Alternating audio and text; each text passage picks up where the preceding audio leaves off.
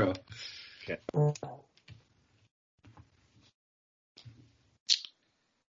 Hello, folks. Welcome to Campaigniacs, the day after the election episode. I'm Murray Mandrick, political columnist for the Regina Lear Post, and with me are two exhausted friends of mine.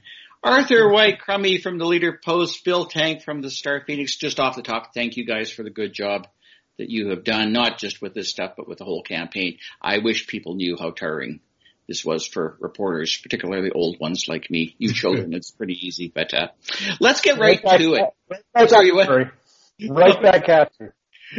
You're a child compared to me, Phil. Let's get right to it. Let's play what were the biggest surprises from last night. Do you want me to start? Because I think we all know we're going to start. Buffalo Party. Murray. Buffalo Party. Yes. 4 seats where they're party number 2 besting the NDP. Wow. Like I honestly did not see that one coming. Did you, Phil? Well, you know, when I covered the launch of their campaign, and you know, they said then they were being very strategic, and it appears to be a strategy that worked. Right? They could have tried to get more candidates in every riding, and they didn't run, I don't believe, any urban candidates. So I think the strategy paid off. They got attention in this election, even though they only got 3% of the vote. I mean, no one's talking about the Green Party, even though they got like 2.6 or something like that. So, I think that strategy paid off. With 61 candidates. 60 actually. But 60. They didn't run in wall shakers. Yeah. Wow. The concentration of successful Buffalo Party candidates out of nowhere is still shocking to me. But I guess the question is, how serious does Scott Moe take this right now? Does he actually finally have to say something? Because I have found it an irritant, and I've written a column about it today, how irritating I actually find it, that he will not denounce separation in this province. Even Jason Kenney has done that in Alberta, saying it's just not on. And his is always qualified with, I hear them, I validate their concerns, I know where they're coming from. I don't know if that's appropriate anymore. Well, you know what's interesting, Murray, is that he did say something, of course, and he said it in his speech last night, very clearly taking the success of the Buffalo Party in those 4 safe Sask Party seats as a signal that he's been on the right tack in going hard against Ottawa, and I think that this can only vindicate him in that position and possibly make him follow it even harder, because we heard him say yesterday that he shares many of the objectives that those Buffalo Party voters conveyed through supporting a pro-sovereigntist party within Saskatchewan. What's your take, Phil? Like, should he go harder at them, or is he thinking it's safe to use this as a political tool, political leverage? And like, if he does that, if he continues to do that, doesn't he annoy the hell out of somebody besides me, in terms of this province? Because, he's basically sending a loud message to everyone else that's not a Buffalo Party supporter, which obviously is the vast majority of people in this province. Nobody really wants to separate from Canada that I know of, and I would sure fight that notion.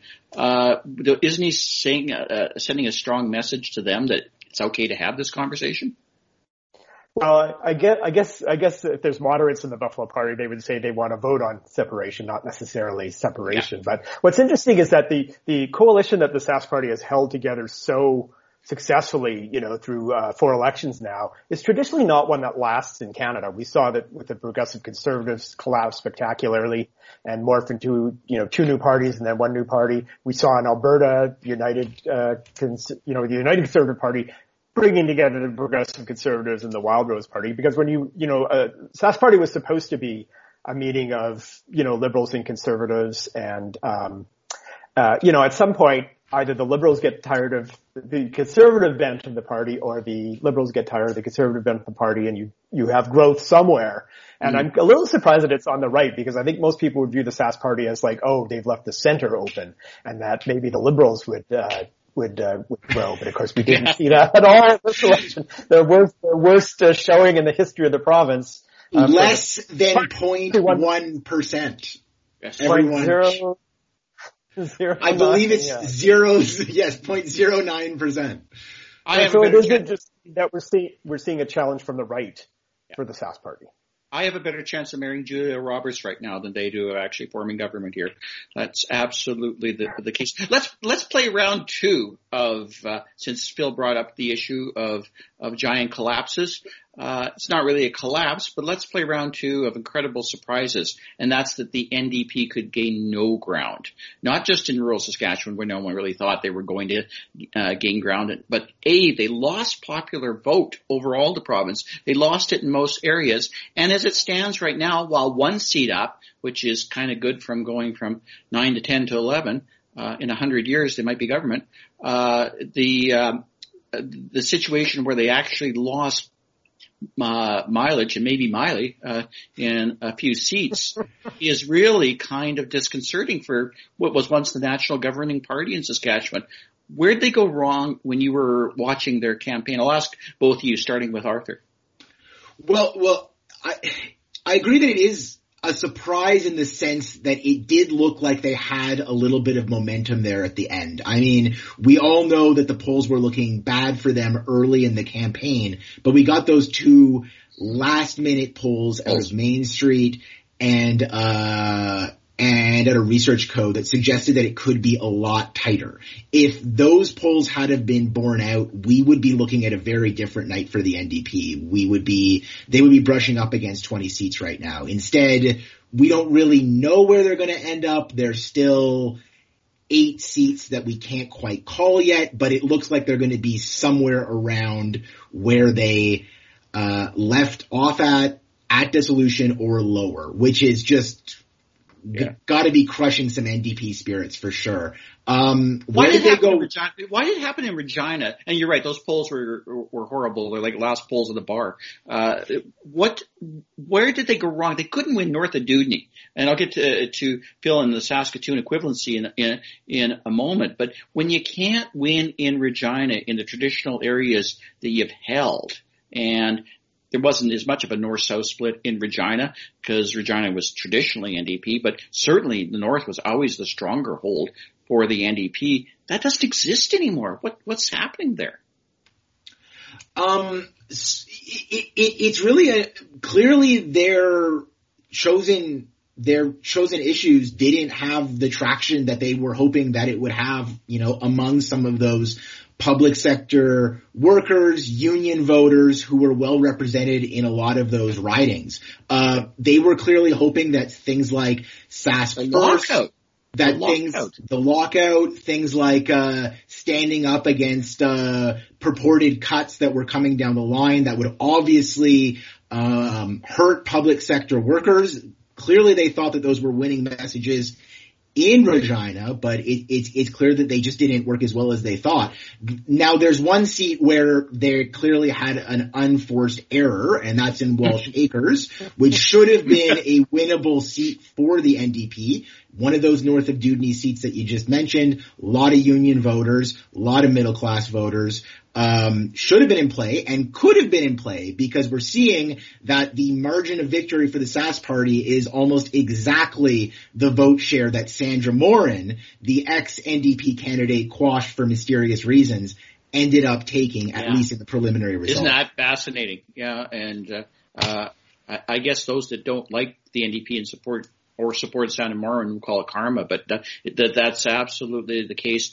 Phil, you know civic politics like nobody in Saskatoon, and you certainly know the city of Saskatoon and politics there generally better than I do. What happened in Saskatoon that the NDP couldn't gain at least a little ground?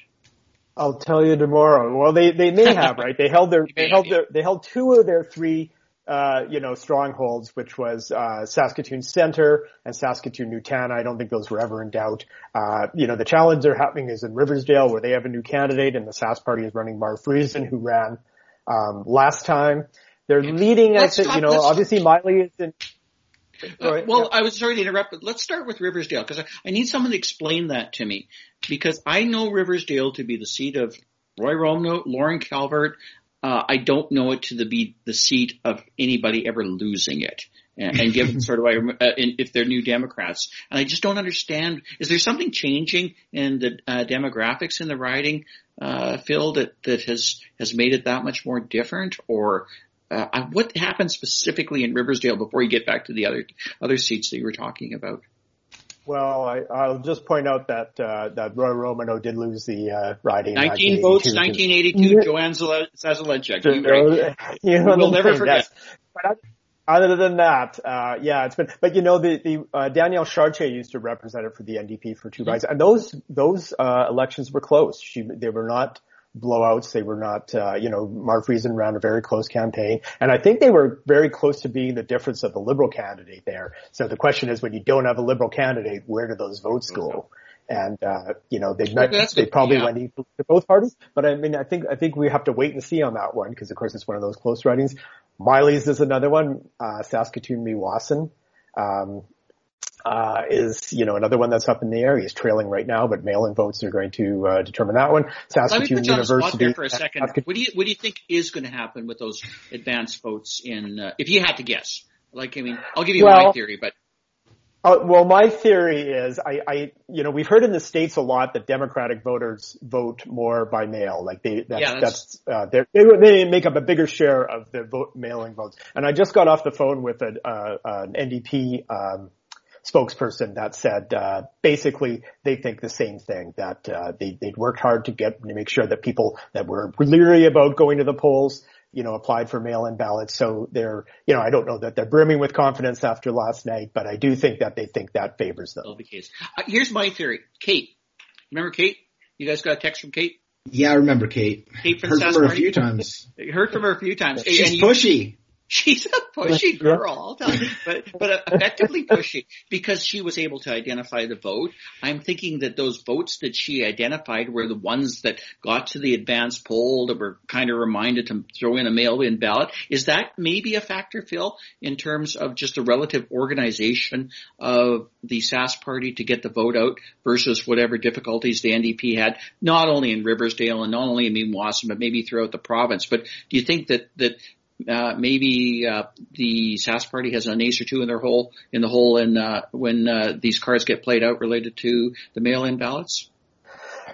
That could absolutely be. I mean, it's going to be hard to say until we actually see them. I mean, we actually see those tactics by, also Rob Norris, a former Sask party cabinet minister who's running in the mayoral contest here right now. He does the same thing. You get texts. Oh, it's all right. And they seem to be doing a lot of social media with can I get your support? These posts that have people have to weigh in and say. So yeah, I mean, absolutely. I mean, I don't think it's any mystery that the Sask party has a bigger election machine than the NDP does and more effective. But I guess we'll wait with bated breath to see what the results are tomorrow.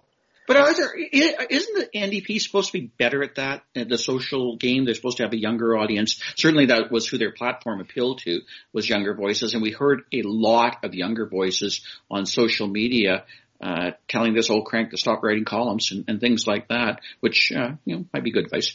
But generally speaking, shouldn't it be the NDP that are able to capitalize more on not just the new technologies, but just the new way of doing things? They certainly sell themselves as being more connected to that crowd. Well, this might be proof that the new technologies and buzz on social media does not translate into votes. I mean, I've certainly always felt that way, that what happens on social media is only tangentially relevant to what's actually going to happen in the campaign, particularly Twitter.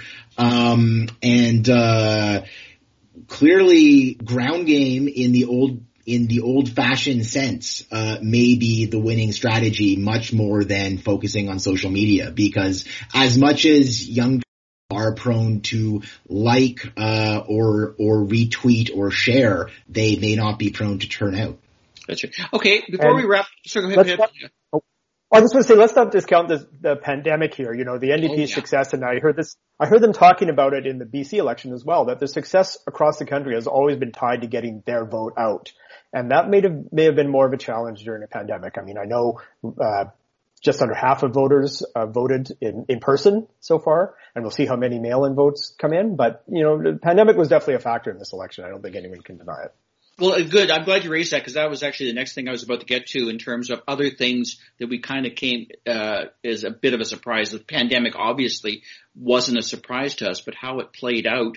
And I guess the other factor that I found surprising is how absolutely empty the polls were yesterday when you went to vote versus how strong the advance polls, the mail-in ballots were. Are we seeing a new change in how we vote in Canada and Saskatchewan? I guess maybe I'll start with you, Phil. What was it like in Saskatoon? Did you get a sense of advance polls versus what you saw at the polls? Or?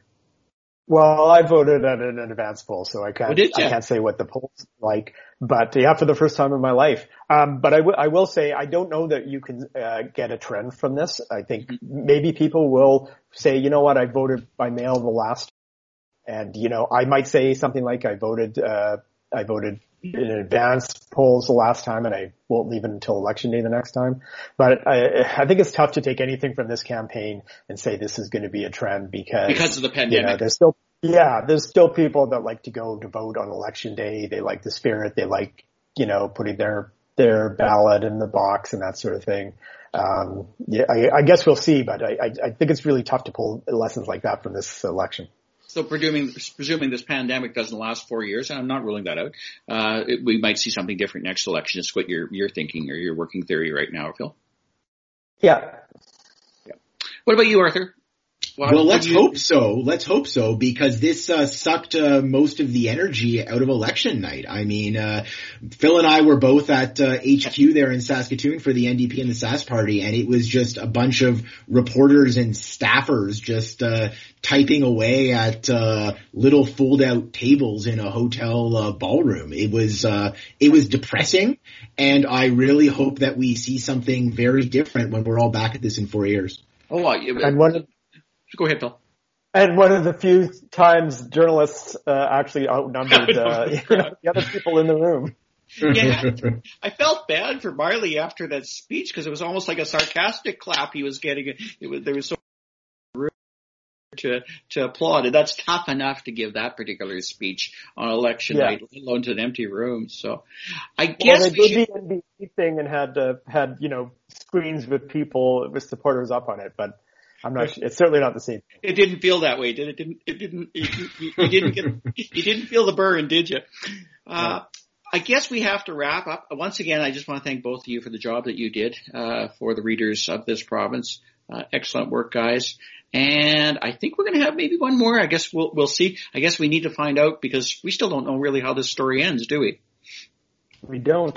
And we might not know for days. The counting starts tomorrow all over again. Well, thanks very much, and we'll get to another election. You guys take care and good work. Thanks, Maria. Thanks. That one